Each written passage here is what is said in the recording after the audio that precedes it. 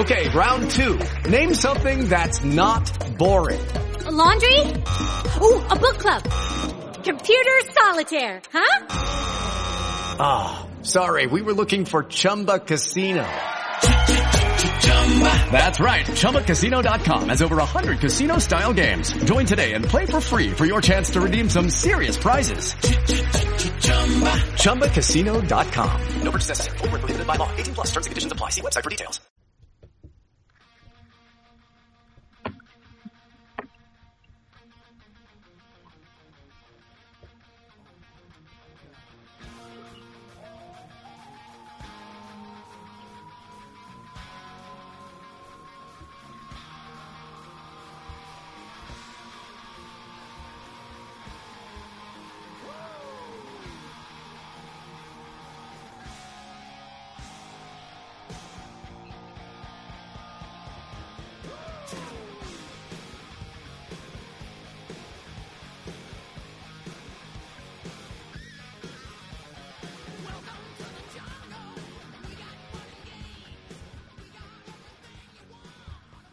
Yes, welcome to the jungle, indeed.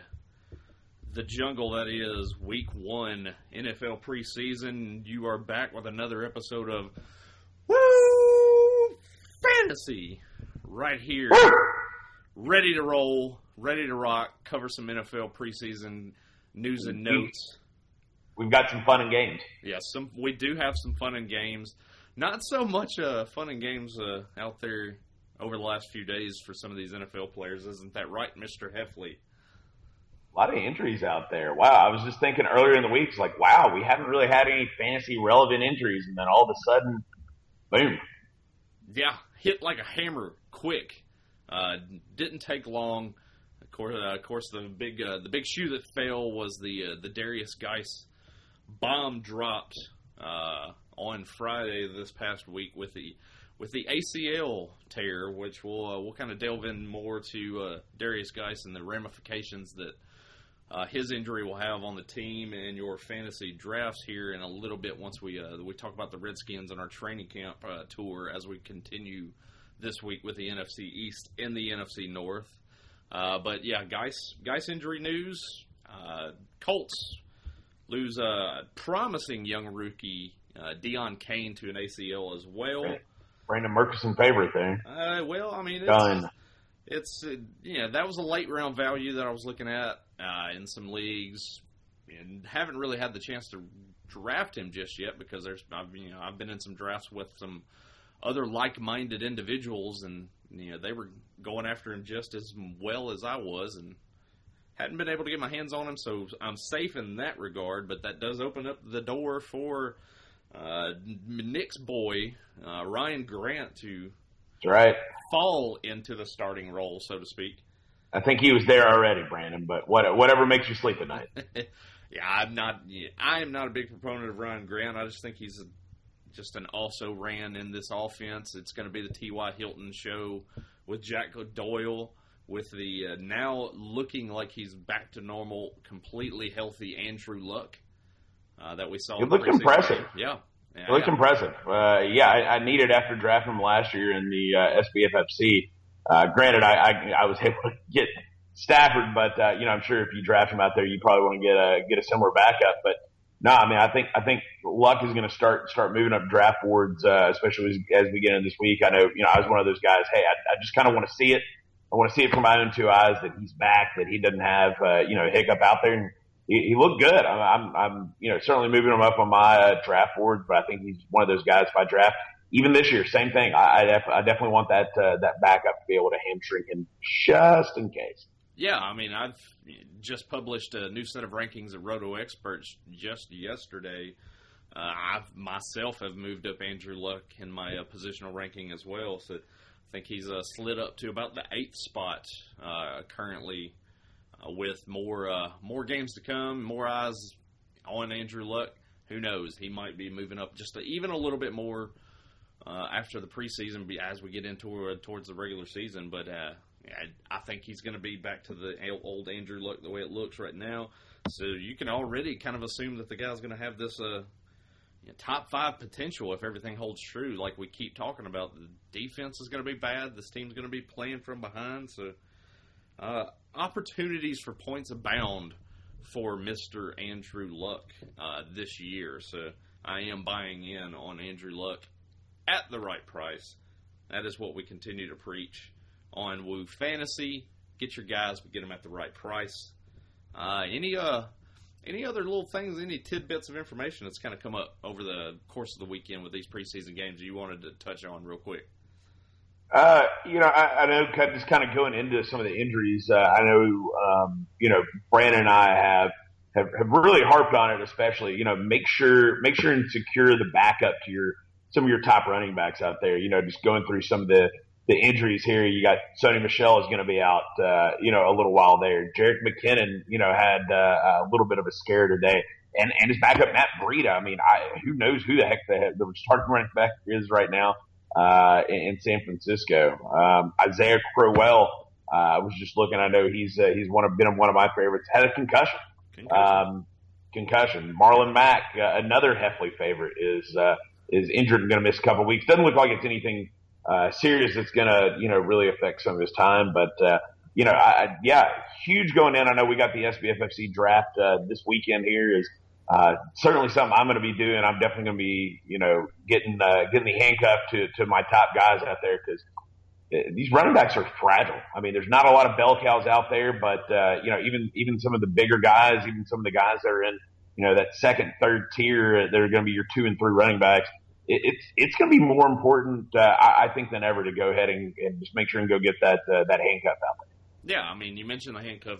James Conner's another guy that just had come down with a groin injury in practice for the Steelers earlier today, so he's missing time. Le'Veon Bell's not in camp, so now you're looking at, the guys like Jalen Samuels getting more snaps in practice, and Toussaint's getting more practice reps. Stephen Ridley's getting more practice reps. He's still in the league? Stephen Ridley? Wow. Stephen Ridley, flying down the depth chart for the Pittsburgh Steelers. Yeah, they signed him late last year, and he's held on to the roster spot. But like you mentioned, Marlon Mack with a hamstring injury, I think that's going to be problematic as we get into the regular season for Mack, and that's also a reason why I'm down on the player.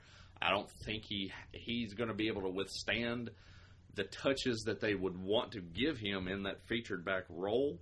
So that's why I'm down on him, and then that's going to give him – they're going to lead the Colts into giving more reps to guys like Nyheim Hines and Jordan Wilkins, who's starting to impress the coaches. That's going to be a name to keep an eye on late in drafts as a Jordan Wilkins. So you're talking about handcuffing. If you go after Marlon Mack, make sure you go and get a Jordan Wilkins type late in your draft just to cover yourself. You also mentioned Jerick McKinnon. Yeah, he had a major scare at 49ers camp, went in for the MRI. Now they're calling it just a calf strain officially. So expect for him to kind of miss some time with practice and everything like that. You mentioned Breida being out as well with the shoulder. Opens the right along with Joe Breida. Williams. Yeah. Yeah, and I mean, I know Joe Williams was somebody a lot of people were on last year before he got hurt, but right there sticking in Niner camp, I know a tight end favorite, George Kittle, yep. that I know I had last year in some leagues, and I was looking forward to if I didn't exactly go tight end early, but the one thing that does open up, and definitely keep this in mind, when you're starting your drafts here is, especially in leagues that you can, use a flex spot on a tight end. George Kittle's a great guy. He's going to be back. It looks like by week 1. He's a guy that I think with this, he's going to slip a little bit and may make it a good value pick as a backup tight end. I think he's going to be sniffing the end zone a little bit with some of these smaller stature wide receivers there in San Francisco. Yeah, I agree with that. Kittle's kind of a guy to target late if you wait on the position in your drafts, or if you feel a need to take a tight end 2 in your drafts just to cover yourself. Kittle's the guy to go after. He's likely going to see a lot of targets in that offense, the way that things are going to be run. Just got to hope he stays healthy. And that's the thing now is, as you get into your drafts, you gotta hope your guys stay healthy getting into the regular season. So if you have these early drafts, like in the early part of August, even going into July, maybe even this next week or two, like some of the drafts a lot of us are going to be involved in. You draft the name, and then you just cross your fingers and you hold your breath and hope that they're ready to go come week 1. It's a scary, scary time of year right now. as you get prepared and ready to go for fantasy football. And after you draft, Yeah. it's even scarier after then. All right, Yeah. I drafted Tom Brady. All right, sit his ass down. I don't want you playing until week 1. Like, Yeah, exactly. I mean, we've all been there. We've all drafted the guys that have gotten hurt or guys that get cut right before the season starts. Most often than not, those are kickers. People are just throwing darts at the wall to hope to grab a kicker to throw into the roster spot, and then he just doesn't make the team. So, Or you've drafted Chad Pennington, and then 10 minutes later in the preseason game, he gets hurt and he's done for the year, right, Brandon? yeah, that goes back to what? That's easily About 10 years ago, now, right? Probably 15 years ago at this point. Jeez. Has to be, yeah. Chad Pennington. Chad Pennington is my backup quarterback in a draft while we were in. I thought he wasn't your number one. He was not my number one. No, that was a backup quarterback. I can't tell you who my number one was that year because that's how memorable that year was. I guess who knows? I don't know. Like that was the year that I can't even tell you. I mean, I know it was the year of the draft. It was one of the years that you and I both won leagues in this.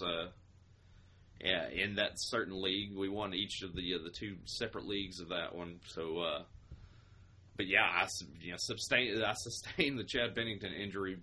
Came down fresh off the wire, probably about 10 to 15 minutes after making the pick. So yeah, it's never a great feeling sitting in a draft room, that's for sure. But just a couple other things real quick. Is keeping an eye on that Seattle Seahawks backfield situation. We keep hearing the Chris Carson news. He's the starter, yada, yada, yada. He gets the start in the preseason game the other night. Potentially looks better on the field. Granted, it is the first game action that Rashad Penny's seen in the pros. You have to assume that that's going to get better, but Chris Carson did outplay him in week 1 in the preseason, probably strengthening the hold that he might have on that starting job right now. So you're going to start to see Rashad Penny, his ADP start to slip down draft boards a little bit and get him into that 4th and 5th round area. And you're going to see, I think Carson's ADP, I was looking earlier today, and his ADP is starting to get under the overall 100 range. So folks are starting to buy in on that situation as well. So that's one to monitor. And then, of course, Royce Freeman and the Devontae Booker situation in Denver. We watched that game last night. Royce Freeman looked good in the time that he was on the field. Devontae Booker got the start. I think played the first series, and that was it, and he was out of there. So you couldn't really tell in terms of how he looked on the field yesterday. But as things are going right now, you got Royce Freeman that's getting drafted as a low-end RB2, high-end RB3 in drafts, where Booker's kind of more of an afterthought. People are grabbing him a little bit later on. They're just not believing in Royce or Devontae Booker currently at the moment. And all the indications are, by the way, the game shaped out last night. Freeman is the guy to go with right now. Yeah, I mean, let's take it with a grain of salt. I mean, this came late in the second quarter, playing against a lot of backups for the Vikings defense. There weren't a lot of starters out there, so let's take it with a little bit of a grain of salt there. But I'm definitely not discounting the fact that Royce Freeman looked really good. I think that situation in Seattle. Even going into Tampa Bay, I think this is going to be one of these weird situations to where, again, we're talking about handcuffing your guys. I think this is going to be one of those weird years to where you're drafting the rookie and drafting them in round 4, 5, 6, and getting the actual starter a little bit 2, 3, 4 rounds later in there. So, I mean, this is just one of those weird years to where, rookies are getting hyped up. They're going to be getting drafted a little bit higher. Peyton Barber had a great game the other night. Yeah. Had a score, 21 yards, average 5 yards a clip. Judy was boring. Hello. Then Judy discovered ChumbaCasino.com. It's my little escape. Now Judy's the life of the party. Oh, baby, mama's bringing home the bacon. Whoa, take it easy, Judy. The Chumba life is for everybody. So go to ChumbaCasino.com and play over 100 casino-style games. Join today and play for free for your chance to redeem some serious prizes. ChumbaCasino.com. No purchase necessary. Void where prohibited by law. 18 plus terms and conditions apply. See website for details. With Lucky Land Slots, you can get lucky just about anywhere. Dearly beloved, we are gathered here today to... Has anyone seen the bride and groom? Sorry, we're here. We were getting lucky in the limo and we lost track of time. No, Lucky Land Casino, with cash prizes that add up quicker than a guest registry. In that case, I pronounce you lucky. Play for free at LuckyLandSlots.com. Daily bonuses are waiting. No purchase necessary. Void where prohibited by law. 18+. Terms and conditions apply. See website for details. There, granted, I mean, I think the tough thing for some of these running backs here that we're talking about that are currently in the starting role is they don't get a lot of catches. Same thing with Garrett Blount. I mean, Kerryon Johnson had a great night the other night. You got a lot of these guys that are in the starting role right now that, if they were getting receptions, I think we'd be looking at them in a different light, but they don't. So I think that's why, certainly I'm hoping that the rookies, in these cases are taking over because they're the guys that are going to be, worth the most, especially in PPR leagues. But, it's a whole lot of guys not getting catches right now. There's going to be a lot of muddied running back situations this year. Yeah, a lot of these rookie running backs and incumbent starter situations are going to be definitely things to monitor as we get through the next couple of weeks of the preseason. So I'm with you there. But on to the continuation of the training camp tour. Like I said, we're on the NFC East and NFC North this week. We're going to start it off with the NFC East. And might as well start it off with the defending Super Bowl champions, the Philadelphia Eagles. Getting into training camp, getting into the season, everything like that. You got Carson Wentz. Looks like he's going to be back to health, ready to go come week 1. So that's going to be something to that's more of a boom for this offense, I think, than if Nick Foles were to start the first couple of weeks, as they were kind of being cautious with a Carson Wentz type. But the backfield and the receiver situations are what we're going to kind of touch on more than anything with this team, is because Carson Wentz is going to be drafted as a QB1. But how do you shake out with the backfield, and how does the receiving core shake out? That's the question we have to answer here. Running back situation, you've got Jay Ajayi, you got Corey Clement, you got Darren Sproles. Donnell Pumphrey, the guy they drafted early last year from San Diego State, I think is on the roster bubble currently and might not make the team. So what are we looking at here with the Eagles and that running back situation? There's a whole lot of mouths to feed here. I think if there's one player I absolutely want to own outside of Zach Ertz, who is easily one of the top 3 tight ends in the league, it's Carson Wentz. I mean, Carson Wentz is going to have a lot of weapons to throw the ball to. I think it's going to be one of those deals. He spreads the ball around a lot. So Jay Ajayi is not really somebody that I'm just all about right now. I think if there's one guy, at least in the backfield, that I want to touch, it's probably Corey Clement. Is definitely somebody that I had a great postseason last year. I think he's got some things to prove. Darren Sproles, I haven't heard a lot of talk about him. He might be one of those guys that, later on in rounds, he's going to get his 2, 3, 4, 5 catches a game where, he may not score, but you get that 1 week, especially in some of your deeper leagues out there, to where you get somebody like him. He might be a late round flyer in the last year he's going to play in the league. Yep, I agree with that.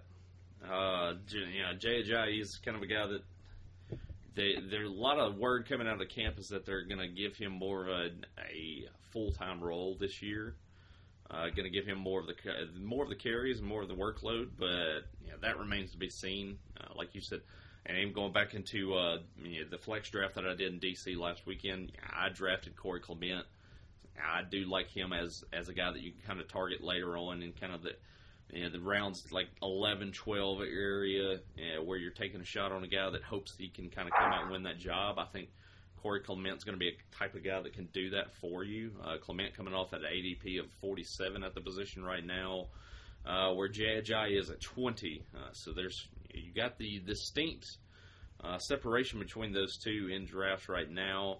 Darren Sproles all the way down to 70. So big difference in these 3 backs. I can't pull the trigger in drafts that I've done so far on a Jay Ajayi. Just a name that I think this offense in general is going to be too much of a spread it around type offense.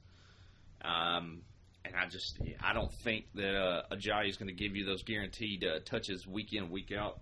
That's going to be a guy that you want to count on as your RB2, and that's where he's going to be coming off the board in drafts. So Yeah, there's so many running backs around where Jay Ajayi is going right now that I think have a lot more upside than what he does. I keep thinking about him like, are we discounting what Jay Ajayi has done, in the last couple of years? And, it's hard. I mean, he's had, 2016, 8 touchdowns. Last year was not a good year. Granted, he had the change of scenery there, but, are we discounting Jay Ajayi too much? Are we not looking at something right with him? Because, I mean, he's one of those guys, he's a good name guy, but, are we looking over something? No, I don't know. Think we are with Jay Ajayi. I think what you saw last year in Philadelphia is what you're going to get this year in Philadelphia. So, where when he was with Miami in 2016 and in the early part of 2017, he's the centerpiece of that offense. Everything flows through him. You don't have to do that in Philadelphia. So, I think you're going to go after a guy that, I mean, he's going to have to be the touchdown scorer. And dependent on the touchdown scoring for you to draft him at where he's currently coming off the board at. But can you really count on him to score those touchdowns? That's something that I'm just not sure on at the moment. Yeah. So what's your take of the wide receiver position? I know you're big. I know you're big on Alshon. Well, I'm starting to kind of cool off on Alshon. It's just, he's still on the PUP. He's not practicing. I don't know if I take that as they're trying to be cautious with Jeffrey. Let him get fully healthy. Don't use up any of his reps before the season starts because the knock on Alshon Jeffrey has always been the fact that he cannot stay healthy. So maybe they're just trying to kind of keep his numbers down a little bit before he gets on the field to start the season. But it's just last year he goes for 9 touchdowns, but the yardage wasn't there. 789 yards. That's going to be something you're going to have to keep an eye on with this offense in general this year. Yeah, they scored on a lot of big plays or a lot of short fields, and that's where Carson Wentz was really dangerous, was after turnovers and getting touchdowns for you. They got to improve on the passing offense this year. And these receivers, you got Jeffrey. Nelson Aguilar is a guy that's also missing practice time right now as well. But his role is pretty well defined as that slot receiver in this offense. Kind of the big play threat. I think he's second in line. He'll be second in line as far as the receivers goes. And, like what you mentioned already with Zach Ertz, I think he's going to be the top option easily in the passing attack. But outside of that, you're looking at guys like Mike Wallace, the Heffley favorite, Mac Hollins, that we continue to mention, who's kind of trying to come up the depth chart on this team as well. So the depth chart. That's going to be hard to get out of. Well, you see all these injuries on this roster right now, and the fact that they're not practicing, you could call it the depth chart because they can't get on the field. So, for me, I'm just kind of I started out hot on Jeffrey. I thought there's loads of potential this year, but now I'm cooling off a little bit. I think his price was too high there for a while. I need his ADP to kind of flatten out more for me to be interested in an Alshon Jeffrey right now. Yeah, I think Alshon's a solid 2 out there. If I'm getting him, hopefully late round 3, that round 4, maybe even pushes with his injury into 5, which I don't think that's going to happen. But yeah, he's starting to right now. ADP is 24 at receiver, 56 overall. So yeah, so going around 5. Wow, he's into that 5th round right now. That's the kind of space right now to where I am. I think you got to start looking to be a buyer on him. But Nelson Aguilar, I think what we saw last year is about the max of what he's going to be able to do. Mike Wallace, I think he's done. I think you might have a 3 or 4 touchdown kind of year, but I'm telling you, I don't. Again, Mac Hollins is one of those guys, man. I'm going to try to take him late in every draft, and you got the kind of offense here that it is right for somebody like Mac Hollins to take hold. So just remember, whenever this happens, I called it here first. He called it here first, ladies and gentlemen. Maybe that rings true. Maybe Mac Hollins finds that lucky horseshoe and can provide something to your fantasy teams this year late in your draft. I think Matt Collins is a guy that, if you're getting into a draft that's like 20, 22 rounds, deep rosters, sure, maybe. Yeah. But if 16-round draft, that's a little much. Yeah, if you're in these standard like 16 to 18-round drafts, there's no way. There's too much other talent on the board, even late in drafts that, I'm going to take a shot on a guy like a Matt Collins. So, I agree. Yeah, he could provide something. I think it's more of he's a guy that you can get in some best ball drafts. Maybe he has a week or two here and there that kind of helps you win a week. But really more of a dynasty play, I think, because your dynasty leagues are going to have deeper rosters, guys that you can have sitting on the bench, let things play out. And so I think he provides a little bit more depth in a dynasty setup. So, but yeah, it sounds like we are down on this receiving core for the Philadelphia Eagles, even though the offense should be great. Again, offense should be good. Again, Wentz. I'm all about Wentz. I mean, I've got Wentz as my fourth rated quarterback. I think he's gonna be right back doing what he was doing last year. When I know I was a big proponent of him and got him as my number 2 quarterback out there in a lot of leagues, and he was right there leading me to the playoffs in a lot of leagues last year. So I think he's just going to go out there and he's going to sling the ball around, and they're going to have a lot of chances, especially with that division. And, the cornerback's not exactly being great in that division there. He's going to come out and have a lot of big offensive weeks.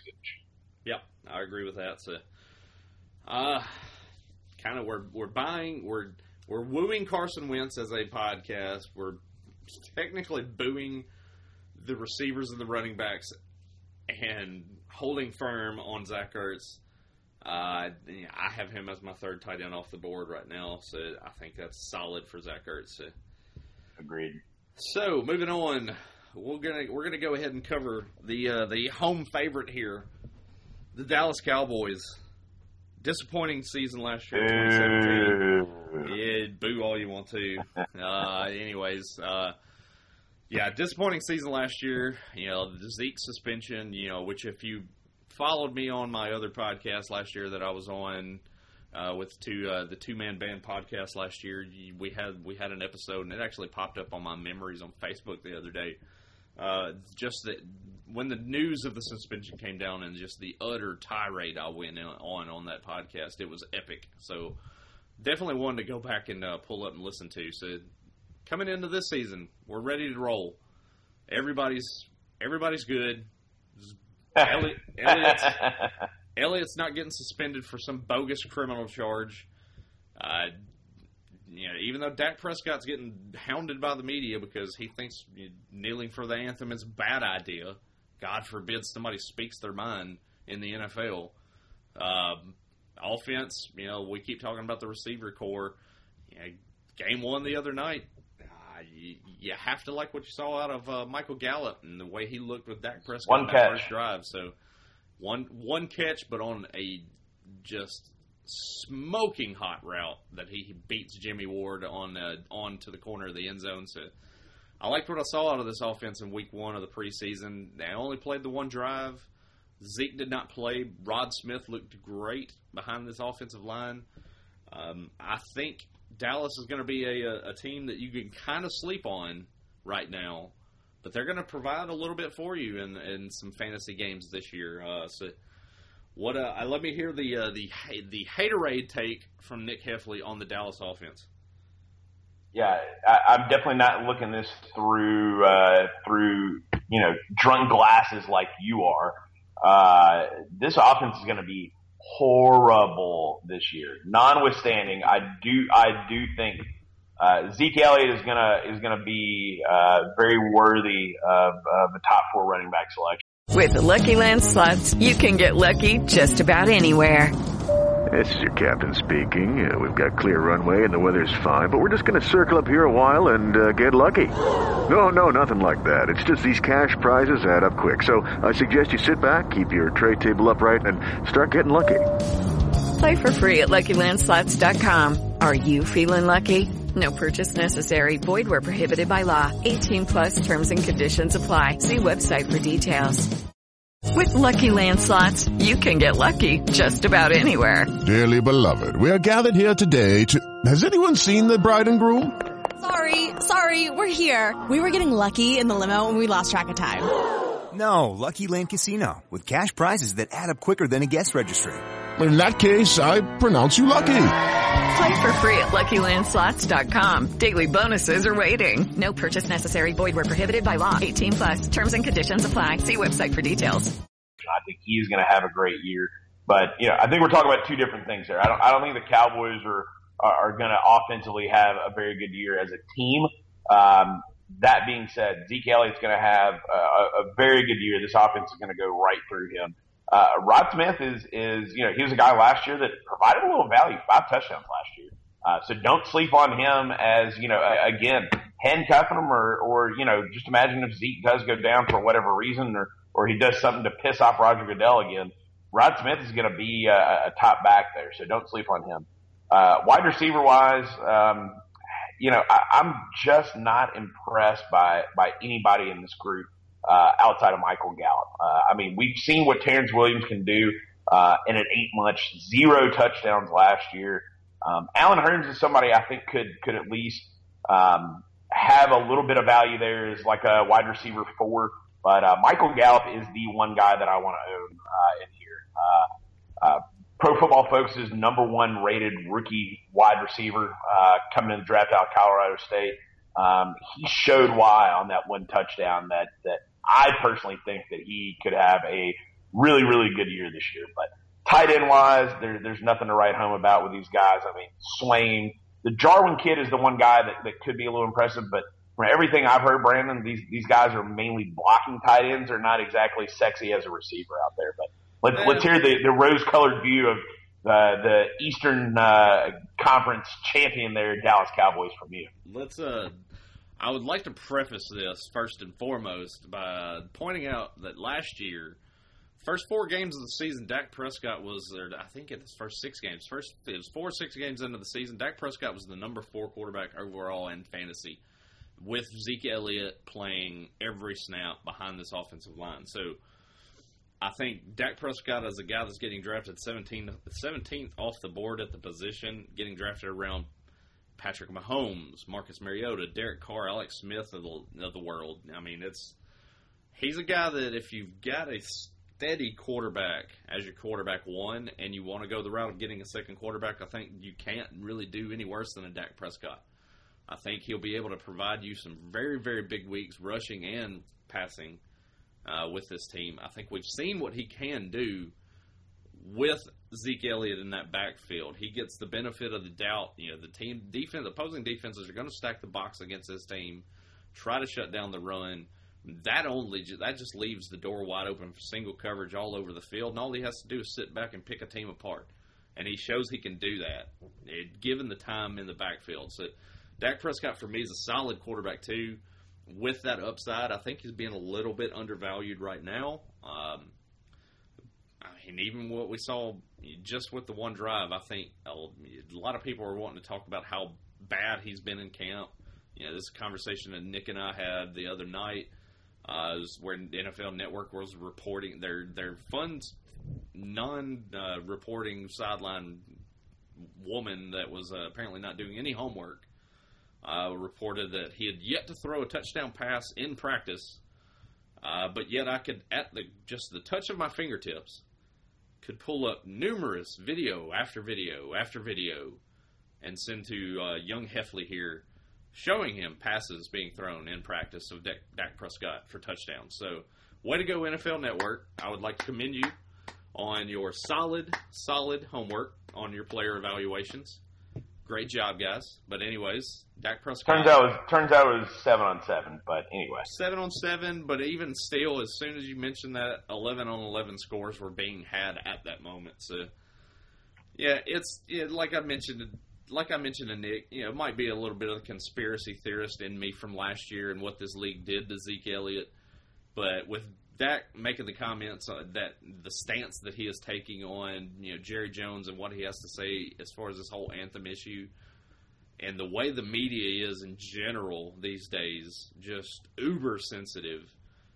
Don't be shocked to see this team just try to paint a negative light on that quarterback because he's not speaking not drinking their Kool-Aid, not speaking the way that they want him to speak, creating a controversy, just saying what he wants to say and abiding by it. So I would not be shocked to see him be painted in a negative light all season long. So, but like I said, with Dak Prescott, I'm in on him as a quarterback too. I would draft him late and be totally fine with it. I think we've seen that he can produce fantasy numbers with all the pieces being in place on this offense like they currently have now. They're not good pieces, though. Yeah, they're pieces. But if they're bodies. They're not good. Dez Bryant was nowhere near as good as what people thought he was just because of who he was and his name that he had on the back of his jersey. The guy couldn't separate from an old man running down the sideline with a walker.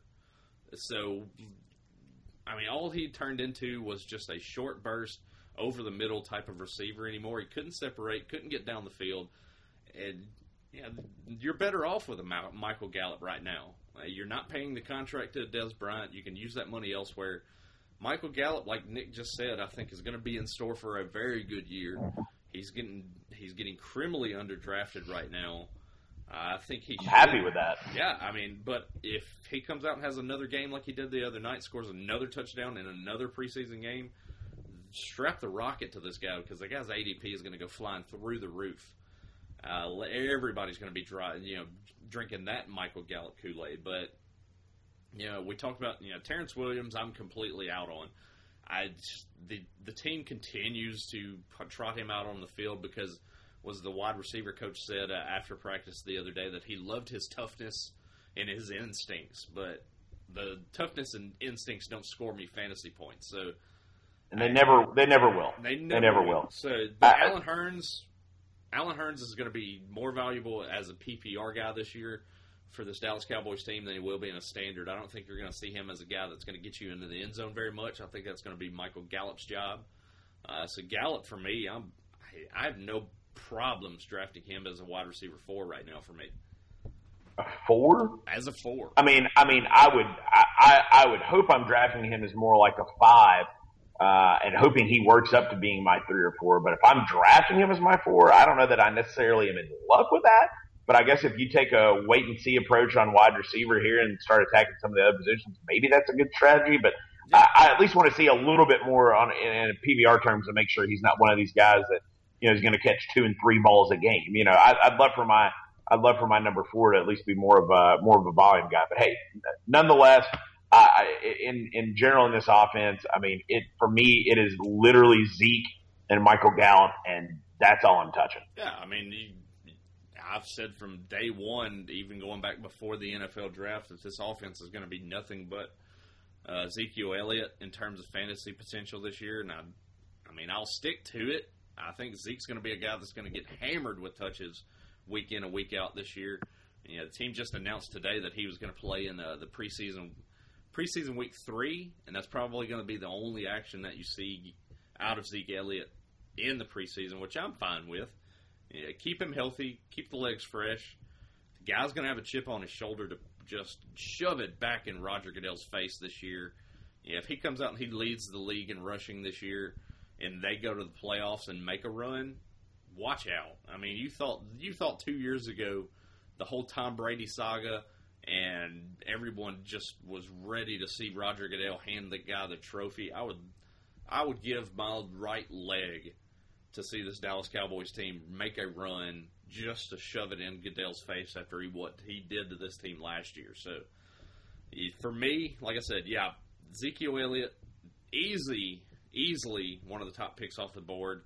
You could make the case for him to be the top overall player on the board if you want to, in a standard format league, for sure.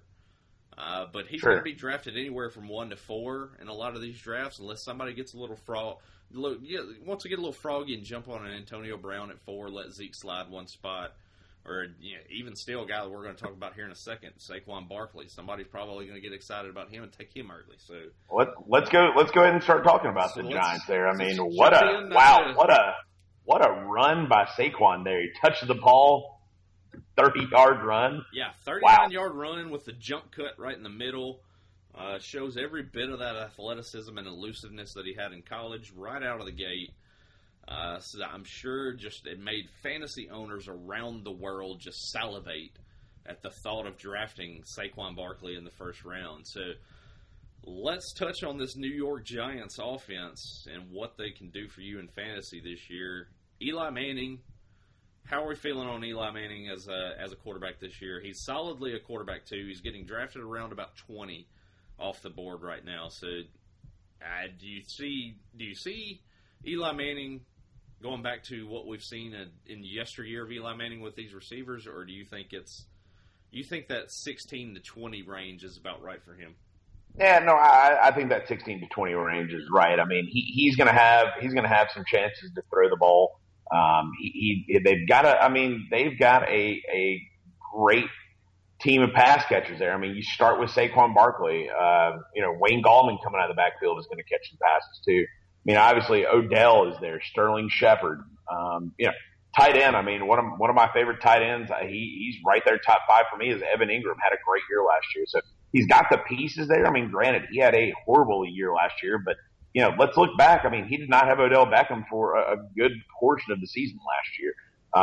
That makes a difference. The 4 games that he had with Odell Beckham. So, I think Eli is one of those guys that, I think he should be drafted in that 16 to 20 range, because if you expect him to be your number one, I think you're going to be disappointed, but he's going to have weeks where he goes out there, and he's going to make you very happy that you draft him.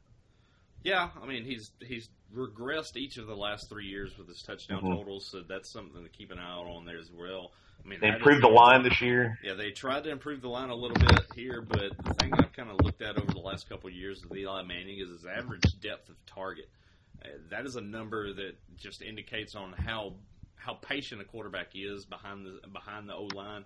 Eli Manning last year, 7.67 yards average depth of target. That is nothing. I mean, we're talking about just one of the worst quarterbacks in the league in terms of that number. That speaks to the timing that he just does not have behind this offensive line right now. So that's going to be something to keep an eye out on this year as well. And the regression in touchdowns, that's even with Odell Beckham on the field the last couple of years. Granted, he did miss most of last year, but going back to 2016, that number dipped as well. So for me, I bought in on the Eli Manning hype before. I can't find myself doing it again. I think that there's better quarterbacks out there, younger quarterbacks with more upside than Eli Manning for me. So, I will probably not own any Eli Manning in fantasy this year. So I'd be safe to say that avoid for me. I do think that this is going to be a team you'll see some scoring out of the receivers, but I think they're going to try to hang their hat more on Saquon Barkley behind this offense this year. And that is... Yeah, look, Eli, and looking at his schedule, I mean, he's got a rough start. I mean, week 1 against Jacksonville, week 3 the Texans, week 4 the Saints and their defense, the Panthers in week 5. I mean, he's got a rough start of it. Yeah. Here, now, granted, the back end of his schedule looks a lot better than the front part, but again, we are talking about the NFC East here, to where seems to always be a lot of points scored. Again, I don't really want to have Eli Manning on my team, but if you get into the meat part of his schedule from week 7 all the way down to fantasy championship week in 16, he's got a lot of cake matchups there. So he's a guy that for me, I think if I got him, I'd want to pick him up more after he stinks it up the first 4 or 5 weeks and then go grab him there. But I just like you said, I think there's guys with a lot more upside there that I would rather touch and hope that they perform and show out like a Carson Wentz did last year to be able to be the starter on your fantasy team and not just a spot starter.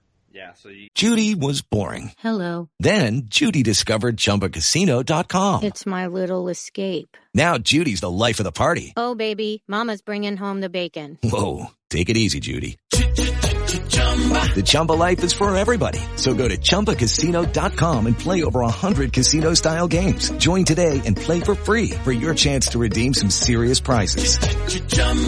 ChumbaCasino.com. No purchase necessary. Void where prohibited by law. 18+ terms and conditions apply. See website for details. Lucky Land Casino, asking people, what's the weirdest place you've gotten lucky? Lucky? In line at the deli, I guess? Aha, in my dentist's office. More than once, actually. Do I have to say? Yes, you do. In the car before my kids' PTA meeting. Really? Yes. Excuse me, what's the weirdest place you've gotten lucky? I never win and tell. Well, there you have it. You can get lucky anywhere, playing at LuckyLandSlots.com. Play for free right now. Are you feeling lucky? No purchase necessary. Void where prohibited by law. 18 plus. Terms and conditions apply. See website for details. We all know Saquon Barkley is the guy that's flying up draft boards right now. I would be safe to say that he's going to go off the board anywhere from like 4 to 7 in a lot of drafts here coming up in the next few weeks. Am I comfortable taking him there in that range? I'm a little iffy on that just because I've seen what this New York Giants offense can do, and I've seen the weeks in which they can just become an absolute dumpster fire. And Odell Beckham being the receiver that he is, the diva that he is, if he's not getting all the looks that he wants, the targets that he wants, he can be disruptive for a team's chemistry and the team's offense. So,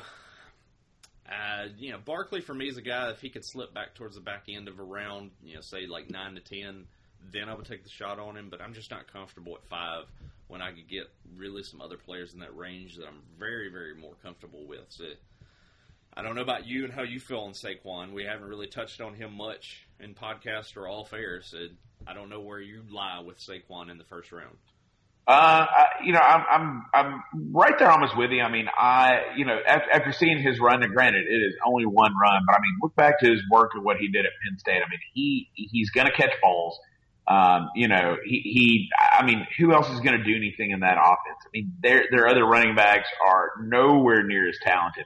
I think they're going to rely on Saquon a lot this year. So, if I had the 6th pick, with the first, 4 picks, let's say the top 4 running backs go, and then either Kamara or Antonio Brown go. I mean, I would be comfortable taking him at that 5 or 6 spot range. I would love to be drafting at 9 or 10 and have him fall, but I think after that 30-yard run the other night, just like we were texting back and forth, I think that's gone. I think guys are buying in on the hype.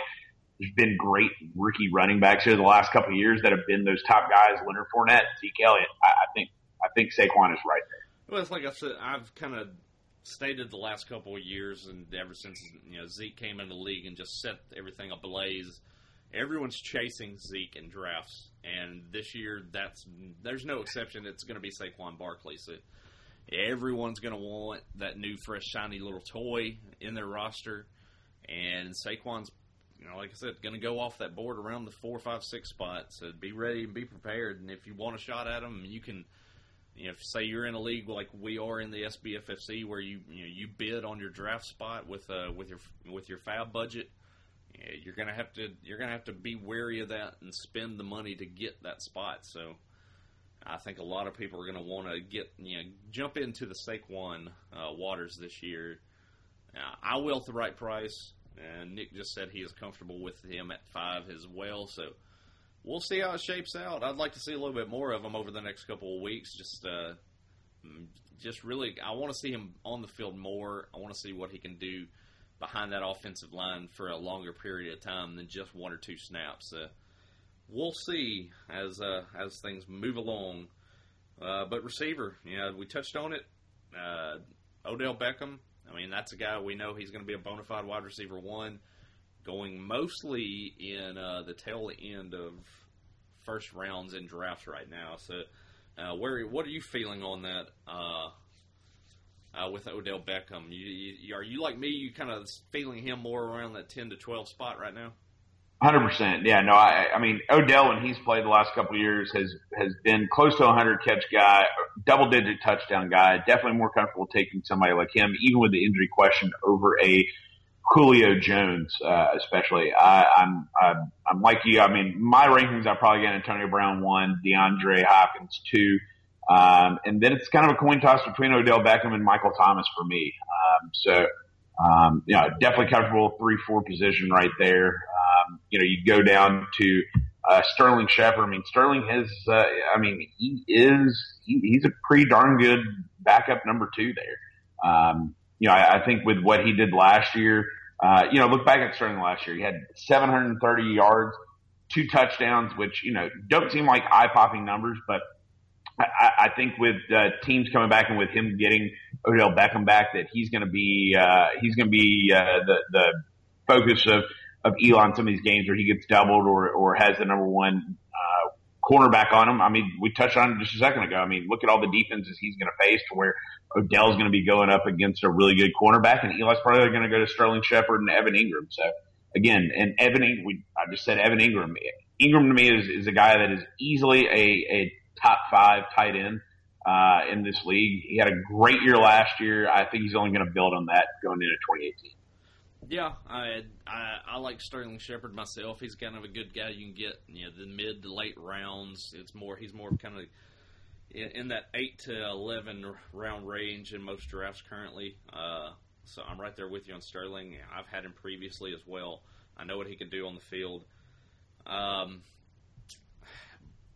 Cody Latimer's another guy that's on this depth chart. He failed in Denver, but they've kind of liked what they've seen out of him in camp so far. So if you want to believe that this team's going to run a lot of wide receivers, 3 wide sets and things like that, and kind of move the ball around, Cody Latimer's a guy that you can kind of look at late in your draft if you're just taking a flyer on a guy in a deep league.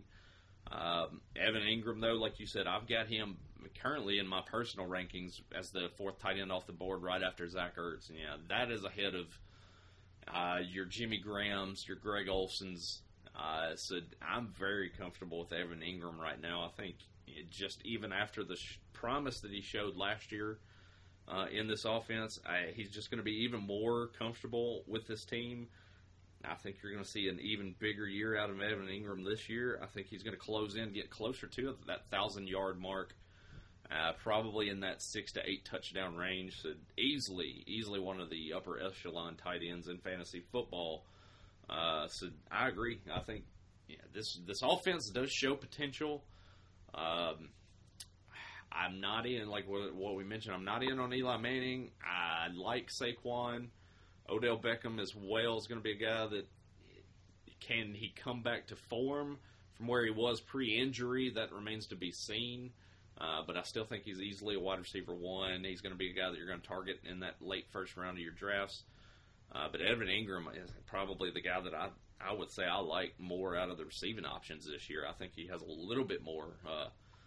I think he has that double-digit touchdown potential in him. Can he get there? It's going to be the biggest thing this year. So, New York Giants offense, sliding them off to the side, going now into the Washington Redskins, and boy, did they have a rough weekend in Washington. Geis, we mentioned at the top of the show, Geis now gone for the year. ACL, completely off the board now. You have to take him off your ranking sheet. So now what are we doing? What are we looking at here with this Washington Redskins team? You got Alex Smith at quarterback. He's a late QB2. You have to think that's going to what he did in Kansas City last year is not going to be anywhere near what he's going to do in Washington this year. Not a chance. Not a chance. I just don't think that he's going to have those weapons surrounding him that's going to help him succeed in fantasy this year. So now you're going to the running back spot. So Geis gone, like I mentioned. Chris Thompson, still not fully healthy, has readily admitted that he will not be fully healthy and probably until September, October. So even though you want to jump on him, move his ADP up the board, draft him a little bit sooner, you have to be wary of a guy that's going to come in and have a slow start in this offense. But outside of that, this team has already said that they're not going to go look at veterans as it stands right now. They're going to ride with who they got, and that is Samaje Perine, and that is Rob Kelly.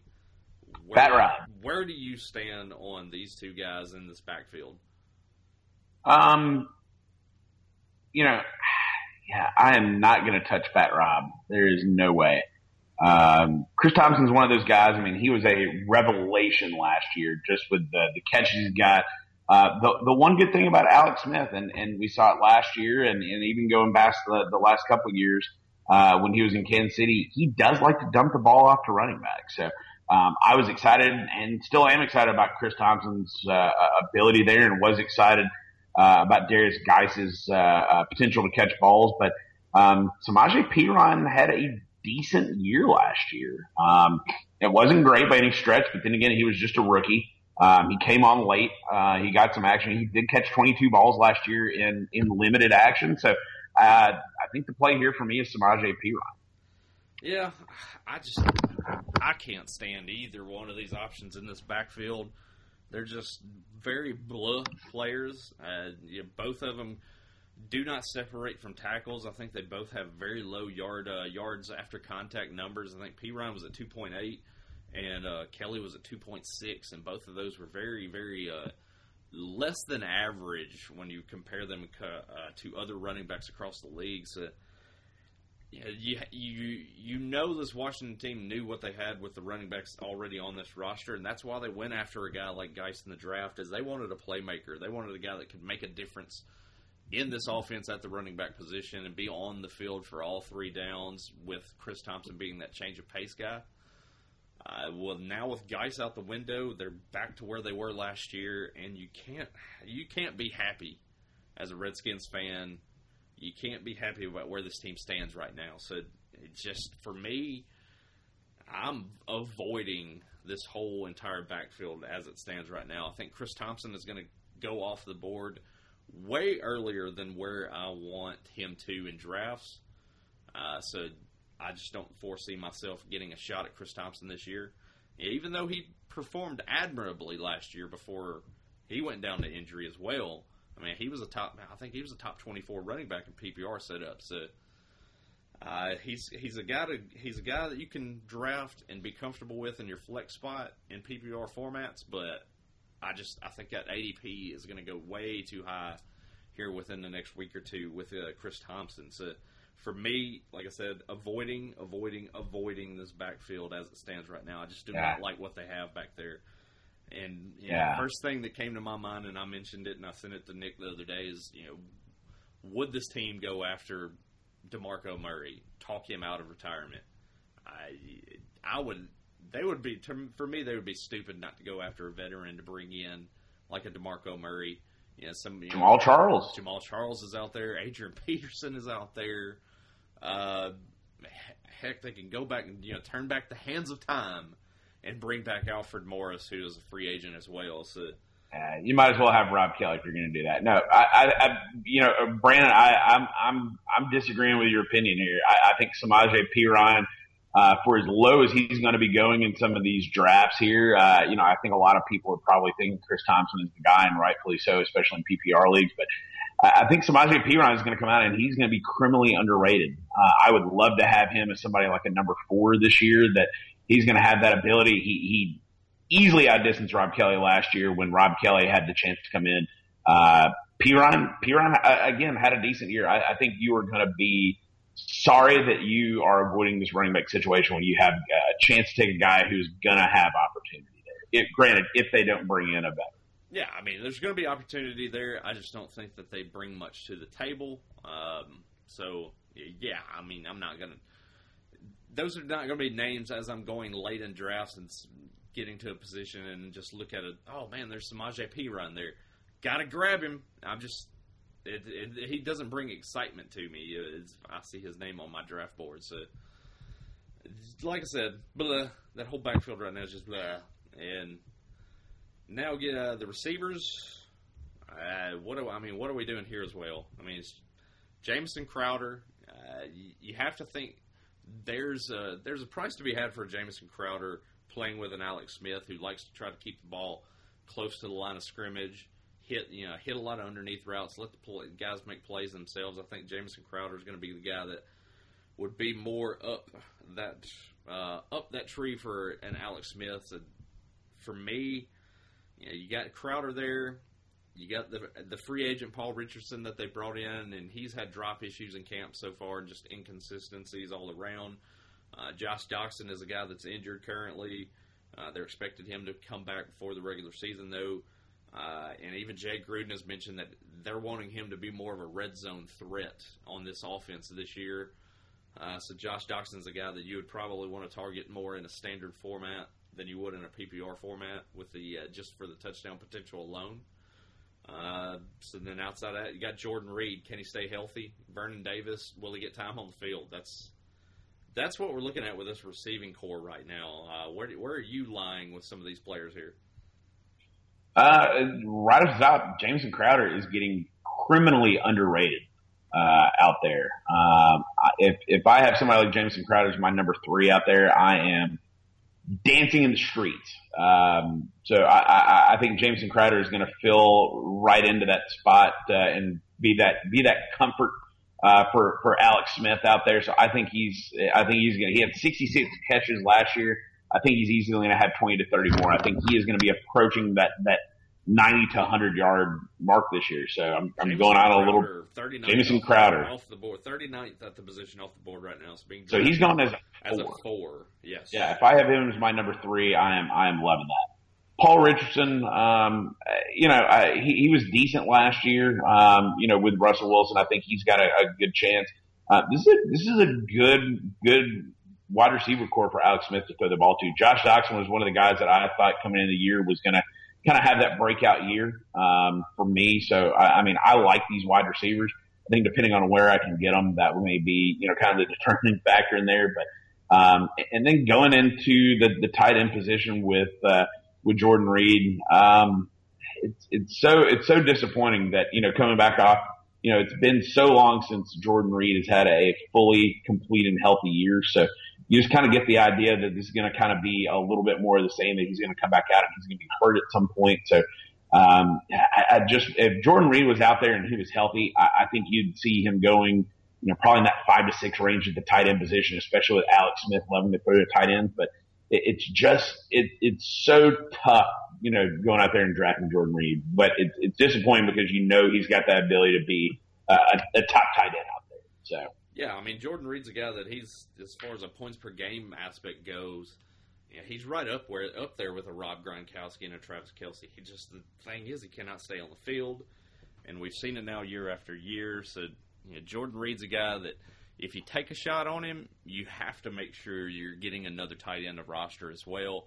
And that's where it comes into play, like we mentioned earlier, with like a George Kittle, someone of that ilk that you can draft, that you're ready to throw into that spot if something and when it happens to Jordan Reed. Me outside, really, there's just not a lot of pieces on this offense that gets me excited this year. If they come at the right price, sure, I would probably jump in on a James Crowder like you mentioned. But really outside of that, I had Josh Doctson in a few leagues last year. He really, really disappointed, and that was with a better quarterback in Kirk Cousins. So, for me, probably out on Doctson this year. I would get Jordan Reed if I had the plan in place to get another tight end and ride Jordan Reed while he's healthy.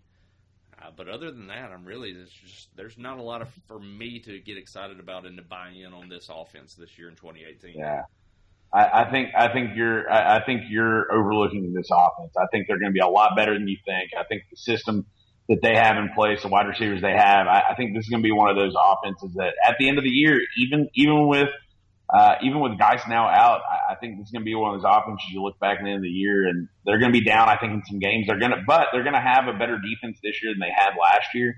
But again, I think this is one of those, when you look back at the end of the year, Brandon, you're going to say, man, I was wrong about the Washington offense. No, when I look back at this year, what I'm gonna say is Jay Gruden deserved to get fired, because I think that's what you're going to see at the end of this season. I think Jay Gruden's time is going to be up in Washington, and they're going to be on the search for a new coach next year. And I just think this team is going to be an absolute dumpster fire this season. So, yeah, I'm down on them. Sue me, but that might be some more Cowboy hate for one of our longtime rivals. But I just do not like what I see out of this offense as we head into the season. So, moving to the NFC North. Speaking of Kirk Cousins, the Minnesota Vikings, right off the bat, moves teams, goes to the NFC North, goes to play for the Minnesota Vikings. If you want to speak about undervalued and underappreciated, I think that's what we have with Kirk Cousins. Not a lot of people are high on Kirk Cousins, but I am. I think that, we're talking about a guy that's been a top 6 quarterback each of the last 3 years in Washington.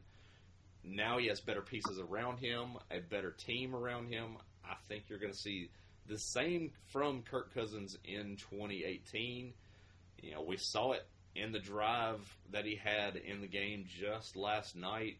I mean, yeah, he looked great. The connection to Stephon Diggs looks like it is there. Watch out for Kirk Cousins. I think he's going to be a guy that you can get in this 10th, 11th round in your drafts as a quarterback one if you're waiting at the position.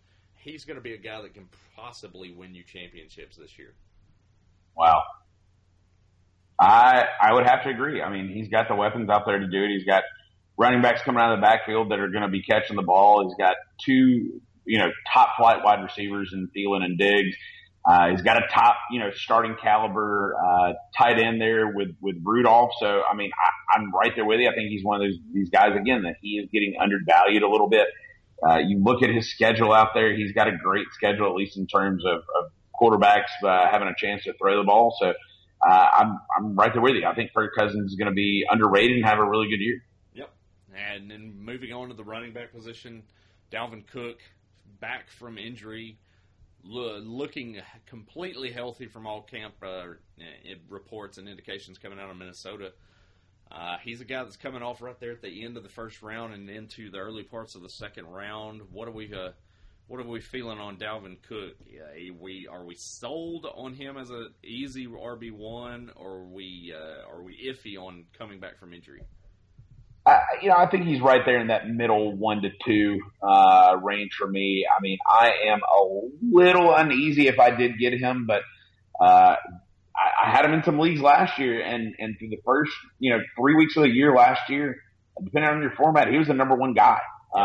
He was catching balls left and right. He was scoring touchdowns. He was the focal point of this offense. Latavius Murray took a literal backseat to him.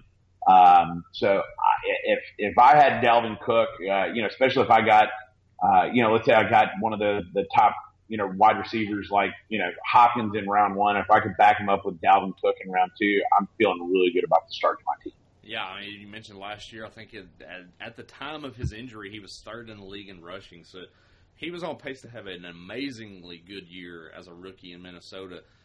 So I think what they're going to do, you have to wonder how the offense is going to change with Shermer now gone.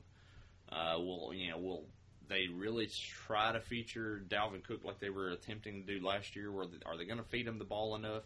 You have to kind of wonder that. Is the philosophy going to change now with his offense? Is it going to be more pass-happy with the Kirk Cousins back there? These are questions that we're going to need to find out over the next couple of weeks with this offense as they play in some preseason games, kind of get the tendencies down somewhat. So, for me, I like Dalvin Cook. I think he's a great player. Yeah, there's lots of upside there with him. He can run, he can catch, but you have to wonder how much Latavius Murray is going to be on the field. Will he vulture the goal line carries? Will it hinder the touchdown potential of a Dalvin Cook? So, he's going right there around that range of your Kareem Hunts, Melvin Gordons, and Leonard Fournette's, right there in that same range. He's, for me, going to be on the back burner behind those players because I think all three of those other running backs have more easy paths to scoring potential as far as touchdowns go. So, Dalvin Cook, if like what you just mentioned, if you're getting it's stud wide receiver in round 1, and you're coming back on the turn, and Dalvin Cook is there, I'm feeling great about that start in my draft. So, Dalvin Cook, I am high on. I do like him as a player. For me, more of a second-round pick than a late first. So, outside of that, going to the receivers, like I mentioned before, Stephon Diggs looked great already with Kirk Cousins out there. Will that be a sign of things to come, or are we destined for 2 wide receiver ones in Minnesota this year, along with Adam Thielen? Coming into the year last year, and I had Adam Thielen in most of my leagues last year and was absolutely loving it. However, I think Stephon Diggs is going to be the man this year. He looked like it, much to my detriment. He kept getting the ball, the other night to kind of showcase what he's doing. So hopefully, more of the people, out there, I think are right along with our line of thinking and thinking Stephon Diggs is going to have an amazing year. So, if it's me, if I'm drafting, if both these guys are on the board and I know I'm going with one of them, I am going with Stephon Diggs. I think his touchdown potential is clearly higher than what Thielen is. Thielen's going to be, a guy that's going to get some catches in there as well. But I want Stephon Diggs. Give him to me all day long as my number 2.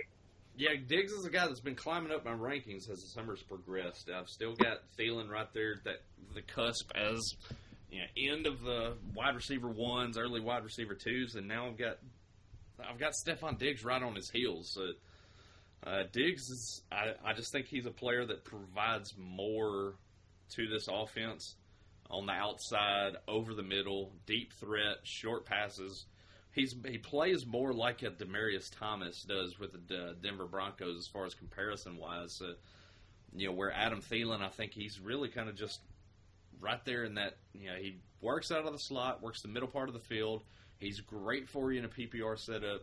You just have to hope he gets in the end zone and provides those scores for you when it comes to Adam Thielen. So, right now for me, I'm right there with you. I like Diggs. I like Thielen. It's a coin toss for me. It just depends on the league that I'm in. If I'm in a standard format, I'm probably going to favor Stephon Diggs over a Thielen. If I'm in a PPR format, I'm probably giving a slight edge to a Thielen over a Diggs. So, I both have the potential to have great years this year with the Minnesota Vikings offense. So, right there at like I said, the cusp of that wide receiver 1, wide receiver 2, early parts of the wide receiver 2 tiers. If you're getting Diggs as a wide receiver 2, blessed be you. I think you're gonna.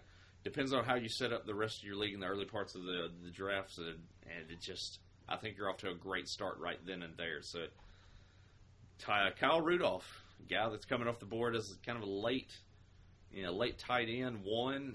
I think he's right there in that grouping with Delaney Walker and that group around that 8 to 10 area. Are we thinking last year was kind of an anomaly for Kyle Rudolph, or is he going to present even more of an upside this year? I think a slight uptick, but I think what we saw from Kyle Rudolph last year is about what he's going to do. You look back at his numbers, the last 3 years, 5 touchdowns, 7 touchdowns, 8 touchdowns. He's going to be that guy that he's going to go out there and score, and I think be that consistency. I think I would rather have somebody that has a little more upside in terms of somebody if they're going to be my number 1. So I'd much rather have him as an early tight end 2.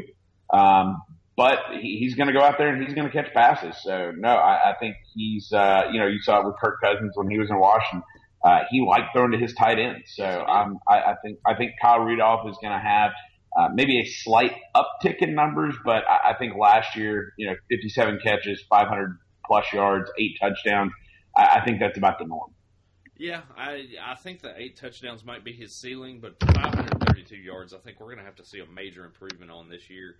And I think Kirk Cousins is the quarterback that can get that done for him. So don't be shocked if he doesn't get back to the numbers that he had the year before with 840 yards and 7 touchdowns. I think that is where you're going to see Kyle Rudolph this year. He's going to probably push for that top 6 finish at the position. Like I said, I'm expecting big things from this Minnesota Vikings offense this year, and I think Kyle Rudolph is going to play a major part in that.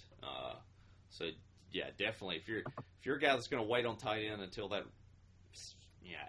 9th round, somewhere around in there, and that's where you're probably going to find a Kyle Rudolph right now is in that 8th to 9th round.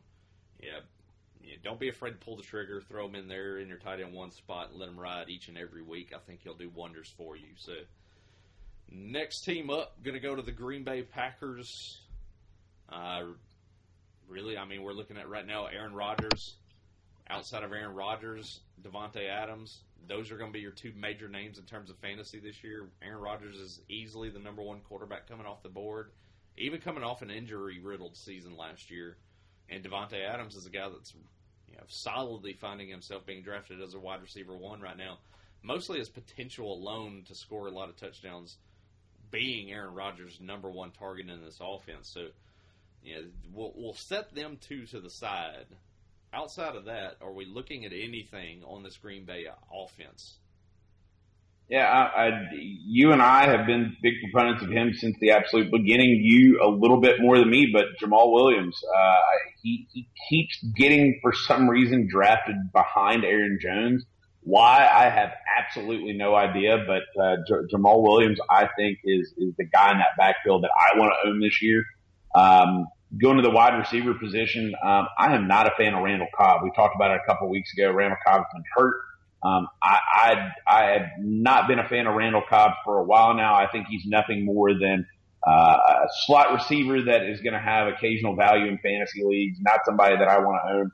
The one guy, the deep sleeper here, that I think is going to be, a late round gem for a lot of people is Geronimo Allison. I think is going to be one of those guys that is going to have some big games. I think, especially best ball leagues, is somebody that I would certainly want to own out there. But I think in your standard PPR leagues is definitely somebody that, if I'm wanting a late flyer, what better spot to go with? I mean, if Aaron Rodgers is going to be the number one quarterback in fantasy and throw for 40 yards, he's not going to throw 20 plus touchdowns to Devontae Adams, although I would love that for the leagues that I'm going to draft Devontae Adams is. So where are these touchdowns going to come from? Randall Cobb has proven time over time that he is no more than a 4 or 5 touchdown guy.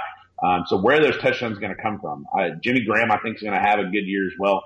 For me, he's that last tight end in the top 5 tight ends for me. I think, granted, he is a little hobbled right now, but I think that's temporary. I think he's going to have a very Jimmy Graham-like year in this offense. But again, Geronimo Allison is one of those guys that I'm gonna be keeping an eye on late in drafts and throwing out a flyer on somebody like him. And I think he's somebody that's gonna surprise some folks this year. Yeah, Geronimo's a guy that's coming off right now 66th at the position in drafts. So. Overall, 179. He's definitely a late-round flyer, a guy that you can kind of throw that dart at.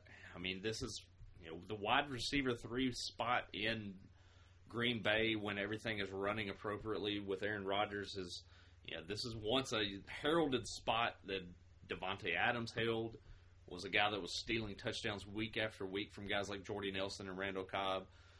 This could be the same situation for Geronimo Allison, I think. That's what I keep thinking. Donald Duke and the driver was in this number 3 spot. Yeah, James Jones was the guy at the time as well. I mean, so there's been a history with Aaron Rodgers and the wide receiver 3 in this offense that he just likes to use them to pick apart opposing defenses when they're running those 3 wide sets. So, I think there's an appeal for Geronimo late in drafts, and I wouldn't mind grabbing him as, if I go as deep as a, wide receiver 6, wide receiver 7.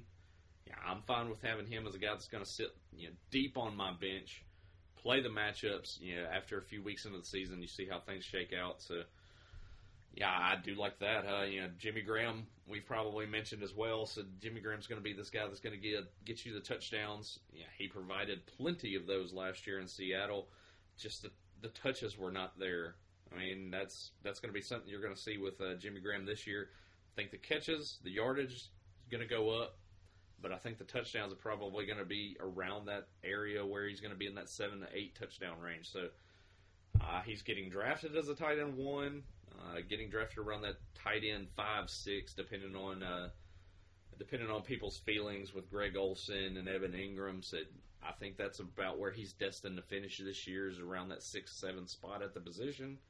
I like Jimmy Graham, but I think you're going to see a lot of name recognition with Jimmy Graham in drafts. So I think people are going to draft him just on name alone and not what he fully brings to the table in terms of what he's going to do for you and your fantasy teams this year. I mean, I think Jimmy Graham is one of those guys. I mean, granted, he is a name. He only had 520 yards last year, but he had 10 touchdowns. He's one of those guys. I think he's coming in a very similar situation as what he had in Seattle last year. Seattle did not have, a lot at the wide receiver position outside of Doug Baldwin. So I think he's going to be somebody for Aaron Rodgers to target in the end zone. So I think Jimmy Graham is going to kind of have a little bit of a rebirth here this year. I would be completely fine getting Jimmy Graham as my number 1 tight end. Yep, I agree there. Going back to the running back position, though, as well, Nick did mention I've been a proponent of Jamal Williams all along. I was heavy on him, as soon as that draft selection was made last year for the Green Bay Packers, I said that's going to be your guy that's going to take over this backfield. And he did that late in the year last year. Now, granted, this was after injuries to Montgomery and injuries to Aaron Jones. The team felt like they were just going to give the shots to those two guys ahead of Jamal Williams. But once Williams got on the field, that was his job, and he took it and he ran with it. And, took a lot of fantasy owners to championships, the guys that were either held on to him through the trials of the early seasons of the NFL or the early weeks of the year, or just picked him up off the waivers. And right now, as it stands, he's the starter. He's getting the starter reps in camp. But Aaron Jones made it back onto the practice field today. Been out for 2 weeks with a hamstring injury. Likely going to see him next couple of weeks in some preseason action, but he is suspended for the first 2 weeks. Keep that in mind as well. Jamal Williams could take this job and run with it early on the first 2 weeks and not give it back. So, there's always this insistence on a Ty Montgomery. They want to use him in this pass-catching type of a role as well. So muddied are the waters in the Green Bay backfield currently. And when it comes to me, I'm going to ride with Jamal Williams. I've been on this hill for a while now. I'm going to probably die on this hill when it comes to my perception of Jamal Williams as the leading running back in Green Bay. So for me, Nick mentioned that he's being drafted behind Aaron Jones in most drafts. I still don't get it. I would gladly wait, the extra round or two to take a Jamal Williams. Let everybody rely on Aaron Jones, and once he fails, I'm riding Jamal Williams to the finish line, so to speak. So, anyways, moving back down the ladder a little bit, we're gonna save the worst for last, but we're gonna go with the. Oh, we're gonna go to the Lions next. We're gonna go to the Detroit Lions real quick. Cover this team. Matthew Stafford, we know he's a guy that is getting drafted as a quarterback 2 in drafts right now, but each of the last few seasons, he's finished as a quarterback 1. So, I have no qualms about waiting if I'm going to wait even longer in drafts to get my quarterback 1 and make Matthew Stafford a selection for me. I know you're probably feeling very similar in that light as well. 100%. Matt Stafford puts up numbers year in, year out. One of those guys that if you're a proponent of the wait on a quarterback strategy, like I know you and I both are, what better of a quarterback to come out there and get with a subpar running game and great wide receivers out there.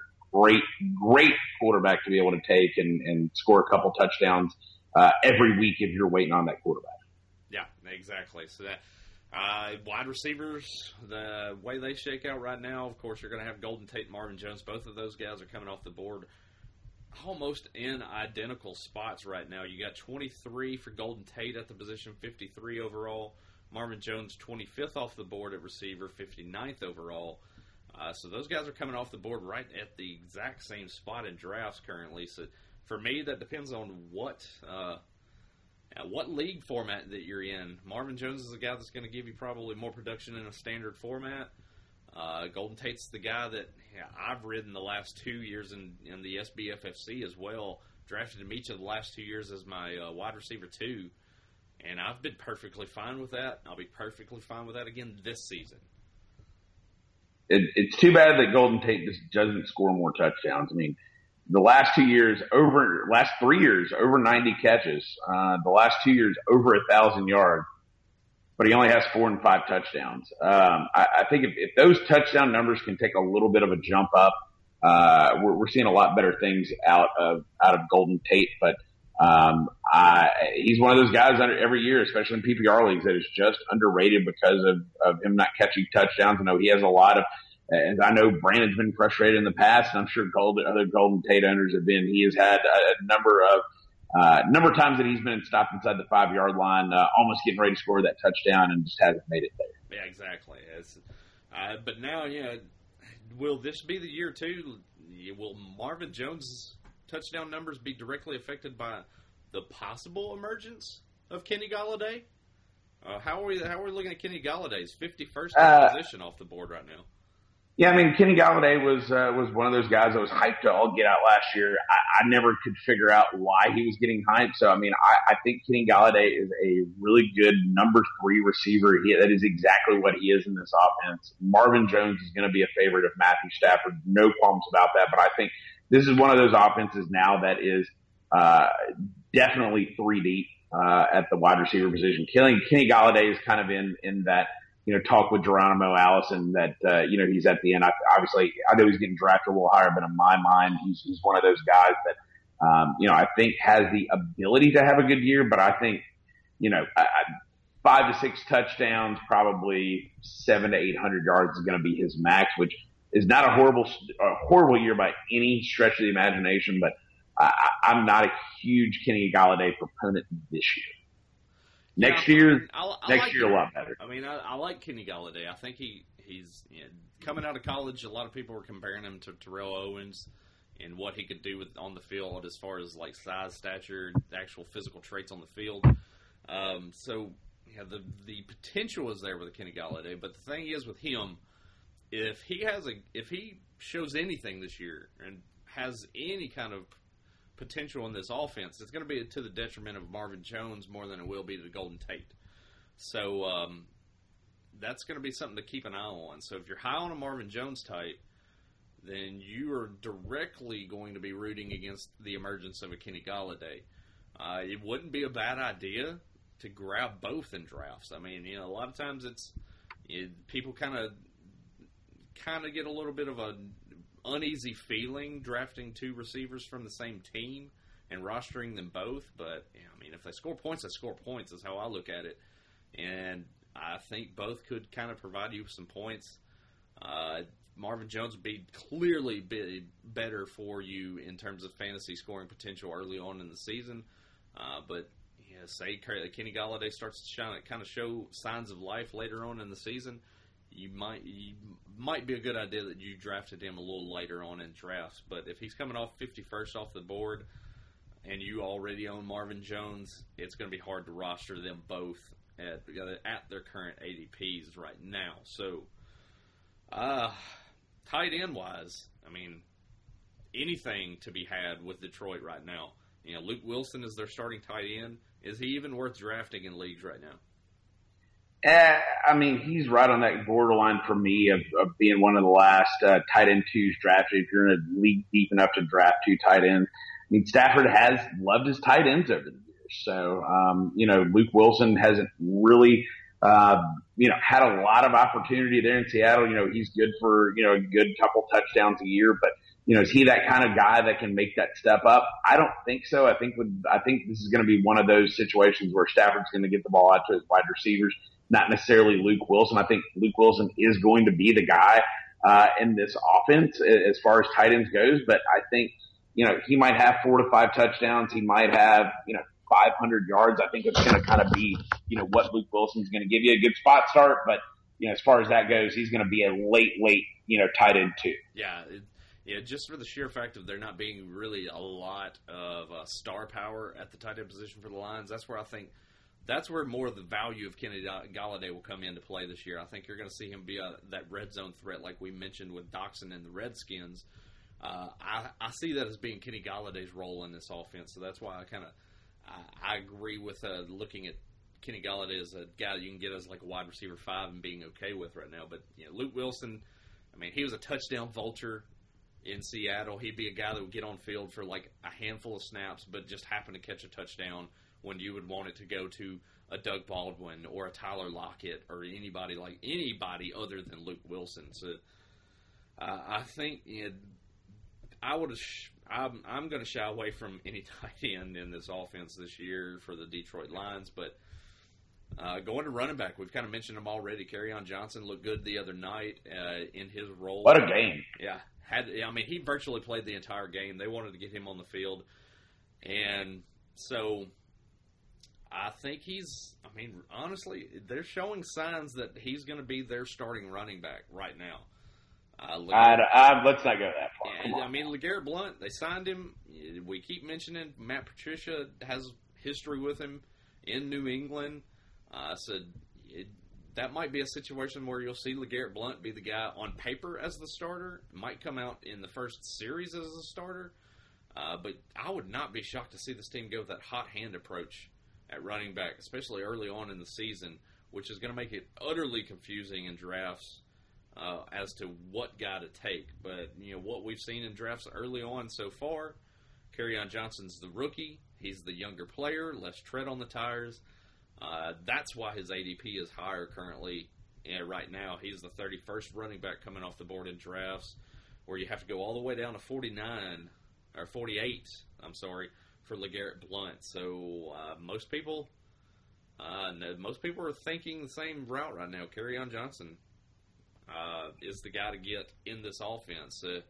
I think you're going to see Theo's going to be the PPR guy. The guy's going to be the third down back, catch passes out of the backfield.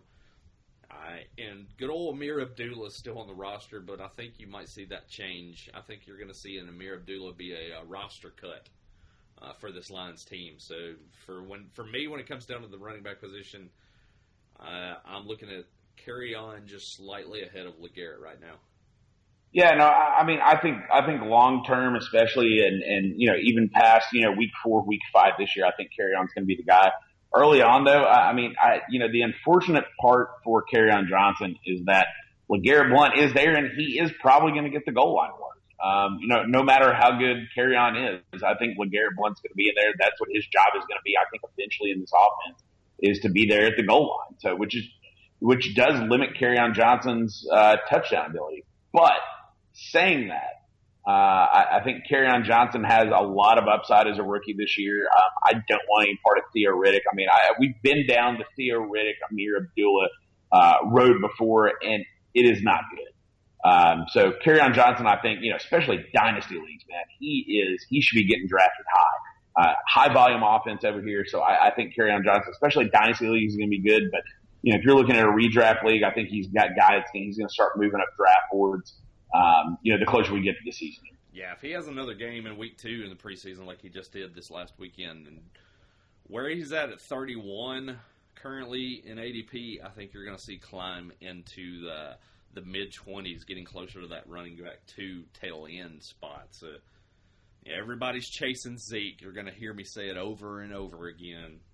That is the term that I use for everyone trying to chase that rookie production that Zeke Elliott provided in fantasy seasons past. Now we get on to the final team in our training camp tour for this week, and that is going Super Bowl champion. In 85, the Chicago Bears. Last stop on the training camp tour this year. A little bit of excitement with Matt Nagy there. Everyone has their finger on the pulse when it comes to this Bears offense. They're wanting to see, do we have Jared Goff season 2 out of Mitch Trubisky, or do we just have a guy that's just going to be at quarterback? That remains to be seen. That's going to be the driving force for this offense. And Nick Heffley is a true diehard Bears fan, so take it away, Mr. Bears fan. I'll let you have your time. Yeah, Mitch Trubisky, let's just start off right at the quarterback position. He's a guy that, he has got some weapons in this offense. I think Mitch Trubisky is going to be this year's Carson Wentz. You're gonna draft him in that 16 to 21 range. And he's going to be a guy that, he's got some weapons in this offense to throw the ball to, where he did not last year. Look at his top 1, 2, 3 options at the wide receiver and tight end position. None of those guys were on this team this time last year. We're talking Allen Robinson, Anthony Miller, Trey Burton. He's got some weapons to throw the ball to. And he's coming in with Matt Nagy here, who, turned Alex Smith into a top fantasy quarterback. When the hell has that ever happened or imagined it happened? So, Mitch Trubisky, I'm big on. Let's face it, I'm going to be big on this entire Chicago Bears offense. Jordan Howard has been one of the top rushers in the league the last couple of years. Hadn't had a ton of receptions, but I think it's going to change a little bit this year. Jordan Howard is one of those guys that I think is getting a little underrated in some of these drafts. So I know he's starting to go into that tail end of round 2, early to mid round 3. I think he's a guy in ADP right now. 13. Yeah. So yeah, I don't know where people are sleeping. Yeah, I mean, it's not sleeping on Jordan Howard right now. I think, I think that's sleeping. I mean, would you put him ahead of Christian McCaffrey, Devontae Freeman, Dalvin Cook? I'm putting him ahead of Devontae Freeman. See, I can't sign on for that. Even though I do like Jordan Howard, I've been on him ever since he was drafted, and that you were. That I was. I mean, we'll if anybody, Jeremy Langford, man alive. Yeah, what the hell was I thinking? Langford was loved by Nick Heffley, the true Bears fan, and I've pointed out on past podcasts is Jordan Howard was my guy. I said, go get him, go get him, go get him. And Nick didn't believe me. And what did Jordan Howard do that year except for finish as a top 5 back in fantasy? What can you do? You just take your small victories and go down. So, no, I think Jordan Howard's going to have a good year. He will have a good year. I think if you're getting him at 13th off the board at running back, I'm okay with that right now. He's coming off 21st overall, so you're talking mid to late round 2s. That's where he needs to be drafted. I'm okay with that. Yeah. Wide receiver position, Allen Robinson, I think is gonna, he's looking to bounce back from a only catch of the year last year in game 1, and then he got hurt. So I think Allen Robinson's going to get a lot of volume here. And then Brandon Murchison, Nick Heffley favorite, Anthony Miller, I think is going to be one of those guys that we were just looking at some video of him right before we got on making one-handed catches out there. I think this is going to be one of those guys that on a punt, one-handed catch on a punt. Are you kidding me? It's ridiculous. I mean, I get goosebumps talking about the kid. I do. It's just. You drafted him in what round in the flex league last week? Wasn't it? Oh man, it was like in the 11th round. Yeah, going a little higher, but you know what? I think it's one of those guys that one of the things I definitely applauded you on that draft that you did was, you had your guys and you went out there and you got them. So I think Anthony Miller is one of those guys that he's going to be he's going to get some volume, and then deep sleeper. I mean, Kevin White, good Lord. Man is injured all the time, but you have a feeling this is just one of those years that he's getting ready to be a free agent after this year. He's going to be one of those guys. Call me crazy, contract year. I think Kevin White could come out and have a good year. So, nonetheless, Trey Burton, and I'll touch real quick on Trey Burton. Matt Nagy loves his tight ends in his offense. Trubisky, threw the ball to his tight ends last year. I think Trey Burton is probably going to be in that 8 to 9 range at tight end. Going to provide a little value there. He's probably going to be that solid 4 to 5 catch a game type guy. So, to me, all signs are pointing up in this Bears offense. Let's hear your opinion, Brandon. I just wanted to go back real quick on Kevin White, and I'm going to read this off real fast. Kevin White targeted twice, failed to record a reception in Thursday's loss to the Bengals in preseason action. Kevin White is Kevin White. We know that. I mean, all indications coming out of camp right now is this guy's on the roster bubble. He could be a cut. I mean, and I just don't. We've seen what Kevin White can do while he's on the field, and right now it's just not much. So, there's better players on this roster in front of him, and that even includes Taylor Gabriel. Taylor Gabriel's probably going to have more of a role in this offense than Kevin White, but I think it's very top-heavy with this team right now. It's just Jordan Howard's going to have a good year. Tariq Cohen, there's a lot of hype. We forgot to mention Tariq Cohen. Yeah, Tariq Cohen, PPR guy. He's going to have that Duke Johnson type role in this offense. I mean, he's coming off the board at 32nd at the position right now. For me, he's a little too rich for my blood. I wouldn't be able to pull the trigger on Tariq Cohen as my running back 3. I don't know about you.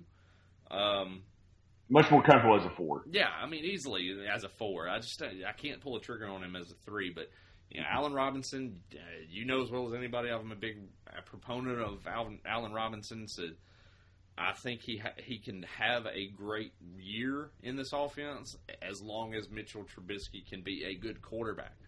But Anthony Miller, I think dude's the tits to me. I mean, that guy's just absolute star in the making in this league. I think it's going to be regardless of what he has at quarterback. I mean, you're going to be talking about a guy that's probably going to be able to produce even if he had, Ryan Leaf as his quarterback. I mean, DeMarcus Russell as his quarterback. This is going to be a guy that's going to do damage in this league because of his work ethic alone. And I love it so much. My team got him, and your team didn't. Yeah, I mean that's golden. That was the guy. Even going into the draft, I put it out in all the pieces that I wrote for Roto Experts, and even my draft projections and everything like that. I had Dallas taking Miller in round 3 in the draft. It just didn't shake out that way. I mean, do I like Michael Gallup? We've covered it already. Yes, I like Michael Gallup. I think he's going to have his fair share of a good year this year. But I like Anthony Miller in that role for that offense? I would have been. I might have gotten arrested for things that I would have done had Dallas gotten him in round 3. So, yeah, I'm a big, big fan of Anthony Miller across the board. I think he's going to be the Bears' #1 receiver by season's end, even over Allen Robinson. Oh. And then, I mean, in dynasty formats, he should be the top receiver drafted easily. I don't have any qualms in saying that. I think he should easily be a mid-first round pick in rookie drafts in dynasty formats. After your big names at running back come off the board, I think Anthony Miller should probably be the next targeted player in drafts. So, big year ahead for Anthony Miller, and as far as what I'm looking at. And at tight end, I know they signed Trey Burton. I know they have a lot of hopes for Trey Burton. And he should have a good season in his own right. I think Mitchell Trubisky is going to have to rely on the tight end in this offense. We saw it with Travis Kelce in Kansas City, what Matt Nagy wants to do. And we've seen it with what Andy Reid has done in the past. And Matt Nagy is he's a follower of Andy Reid's coaching style. So, Trey Burton should easily fill the tight end role, one role in fantasy circles. He's going to be a guy you can get a little bit later on in drafts too. We talked about in that 8 to 10 range. It was where we had some guys like Delaney Walker and things like that. He'll be drafted among those names. But if you're late in a draft, especially in a dynasty format, and if he's not on a roster already, go grab Adam Shaheen. I think he's going to have some potential in this offense too. Say Trey Burton goes down, I think Shaheen being comfortable after a first season and another offseason in with his offense and working with Trubisky even more, I like Shaheen's potential going down the road. So he's a guy that I would kind of target late. Redraft's not so much, but especially in a dynasty format, he's worth the roster spot. So I like what the potential of this offense could be for fantasy in 2018. But like I've said from day one, it all hinges on the quarterback. If Mitch Trubisky can come out and be this year's Jared Goff, watch out. This team could make a run and get into the playoffs. But Mitch Trubisky has yet to show me that he can do anything in this league. I'm a show-me guy. I need to see it on the field and with consistency, and I've yet to see it out of Trubisky. So right now I'm cautious. And most people didn't see it out of Carson Wentz from the other year either, and then look what he did. So, yeah, and that's like I said, Carson Wentz last year, Jared Goff last year, they showed they could do it in year 2 in the turnaround. Can we get that out of Trubisky? That's the question. Yeah, I mean, I just think Trubisky's one of those guys that, again, he's going to go closer for most people in most of their drafts in that 18 to 21 range. I think if you're going to wait on a quarterback, if you're going to wait on, especially getting your backup, I think, Mitch Trubisky is going to be one of those guys that he's going to come out and he's going to surprise a lot of people this year. And I think, I don't know that he'll necessarily get to the top 5 quarterback, but I think he'll be hovering at the end of the year, in quarterback 1 range. Oof. Bold. Yep. Bold. Quite bold. Very, very bold. I'll let you die on that. And that would be beautiful. Yeah. I mean, that's a hill to die on. If you're going to have a hot take, that's a hot take and a half. So, my goodness. So, that wraps it up, the training camp tour for this week. Busy week ahead for the boys from the Woo Fantasy Podcast. We will be traveling to Bowling Green, Kentucky for the SBFFC drafts.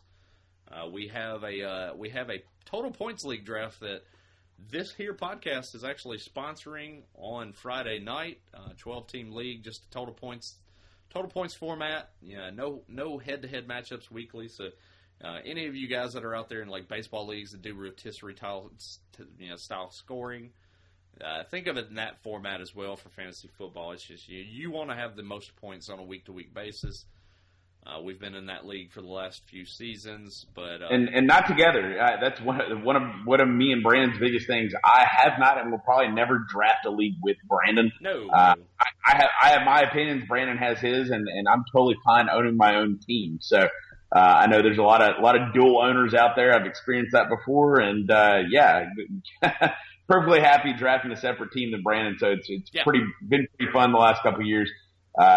Competing with Brandon in that total points league, because the main league we typically try to get a separate league involved there. So this is one of the higher stakes leagues that Brandon and I'll. Yeah, and we'll likely do. We might do a short podcast Friday night after that draft is completed, kind of go over our teams and just talk about how the draft unfolded in that league on Friday night. Probably not anything too major, but main event Saturday. Bowling Green, Kentucky, the SBFFC. Everyone is ready to roll. Big high-stakes draft, 156 teams involved in this whole shindig. We are sponsoring a division for this draft that I've mentioned before. So, we're going to have all the teams lined up and ready to go. Nick will be in a separate division, holding down the Woo Fantasy title in another division. Whereas I will be in the Woo Fantasy division come Saturday. We will be podcasting live from the Nicely, whatever you want to call it, conference center. The Carol Nicely Center. Yes. We've got in Bowling Green, and then we might get to hear the aforementioned Mr. Charisma make his Woo Fantasy debut. He will be accepting a division title trophy at the SBFFC next week. So hopefully we can get him on and hear some of his takes, get a little preview of what he'll be doing on the podcast this year, talking about daily, which is probably a good time for us to bring up one of the Woo Fantasy sponsors, FanDuel. Yes. Where can they get all their FanDuel info and get their discount there, B? Yeah, you go over to FanDuel, you get yourself signed up for a new team this upcoming season, especially new user accounts. Woo Fantasy promo code, going to give you an extra $10 to your first deposit. Also get you set up to play till you win. I mean, we've all been there. Those of us that have been on that site and played FanDuel for seasons on end at this point in time now, I mean, you can go through weeks where you're just losing money and just contributing to the cause, like we continue to say. But with that new user deal that we're giving you with Woo Fantasy, if you lose the first 4 weeks, you're not losing any money because they keep refunding your money until you finally win money with the Woo Fantasy promo code. So yes, FanDuel sponsor for the league, and I do hope we're getting the first appearance of Mr. Charisma to the podcast, Justin Farley. I mean, you guys, I keep teasing this thing. You're in for a treat. This guy brings it like nobody else can bring it. And I'm going to continue to oversell this cat like he is a Jerick McKinnon. We're hyping this guy up. We're wanting him to be first-round potential at this point in time. We're getting his ADP rising just for the oversell. So should be hearing from Justin Farley live from the SBFFC draft on Saturday. We're going to talk to other owners as well, and probably going to have the first appearance on the podcast from Mr. Dr. Brian Harwood. Woo! So be prepared for that as well. Big weekend ahead, like I said. Ready to get some of these high-stakes drafts get going. Looking forward to every bit of this. Are we finally ready? We finally ready to get some big drafts underway? Ready to go, man. This is one of the more fun weekends of the year that I know Brandon and I get to see some friends that we only really get to see once a year up here. So it's drafting at its finest. I mean, you go and you hope to do some of these bigger leagues and really match yourself up, see if you can compete with some of the best of the best out there. And no, I love it. I love doing it every year. I love, prove myself against the best. And I think this is one of the better things to be able to do out there to see if you have it or not. Exactly. Yeah. Yeah. Keep an ear open for the podcast. We're going to have that out over the weekend as well. So give you some insight into the world of high stakes fantasy football plays. And if you get interested at all, you like what we hear as we talk about the draft in itself from Bowling Green on Saturday. If you get interested and you want to be involved next year, SBFFC.com. Definitely get set up and get ready. We'll get you a team for next year's draft because spots will be limited next year. So, wrapping it up, getting ready for the drafts this weekend. I think we finally have a Twitter handle change for Nick Heffley. Where can they find that now? Well, I held out as long as I could, but then I was actually kind of messing around with Twitter the other day and finally figured out exactly how to change my team name. So I am at The Real FF Goat. So that's The Real Fantasy Football Goat. And, of course, most of my leagues, I am known as the GOAT or the greatest of all time because that's what I am. Yeah, I was going to say, but not the literal GOAT because even though he does wait around in drafts and looks like he's eating grass, ready to make a selection on a player. Yeah, he's not a literal actual animal goat. He has referred to himself as the goat for a long period of time. I can attest to that. So yes, follow him at The Real FF Goat on Twitter. Myself at Roto Superstar. We say it each and every week. RotoExperts.com. Go check it out. The exclusive Edge draft kit and in-season package. Woo Fantasy gets you a discount at checkout there. So if you're wanting to see my personal rankings as we get ready for the draft or any of my work heading into the 2018 season, go there. Throw in the promo code Woo Fantasy. Get yourself a discount. Also opens up a Slack channel that we have on the Slack app to where you could go in and ask for advice 24/7. From not only myself, but anybody else that works for the Roto Experts website. Definitely a neat aspect that we're trying out this year, just to make things more interactive with customers that have that draft kit and in-season package. So go and check that out. Do us a favor there. Yeah, and if you're going to be in Brandon's division in the SBFFC this year, it may be worth your while to go ahead and maybe go follow him and put in that promo code. That way you can see pretty much a good laid out version of exactly what Brandon's going to draft. So, if anything, let's go and make sure Brandon doesn't win his division by going and basically seeing his playbook out there. I know that's how I'm going to market it. Yeah. Go see my playbook. That's one thing I'd advise everybody, because even if you see my rankings and you think you know where I'm going to go in a draft, I might throw a wrench at you. I might go a different route, because even if you have the playbook for my fantasy football draft, I'm still going to beat you come season's end. Just putting it out there. Anyways, another week in the books, ready to roll. We're getting ready this next week. Draft time. Draft time is right here and ready to rumble. We're ready to go. Like I said, it's going to be a busy weekend for podcasts too. So we might have one show, we might have 3 shows. Who knows how things unfold this weekend? I'm up and ready for some podcasting and some live drafts. So be ready to go. Be ready to listen to us. Follow us on Twitter at @woo_fantasy. Interact with the show as well. Send us some tweets, man. Any kind of ideas for your draft. Questions on a trade, keeper, what have you. We're here ready to help you win some money in 2018. Hashtag it Woo Fantasy on Twitter, and we'll get with you. We'll talk about it on the show. Be ready to listen. Maybe we'll cover your question on the air as well. So, draft time is underway. Be ready to see things come unfold this next week, and be ready to catch us this next week on Woo Fantasy. And we'll see you guys next week.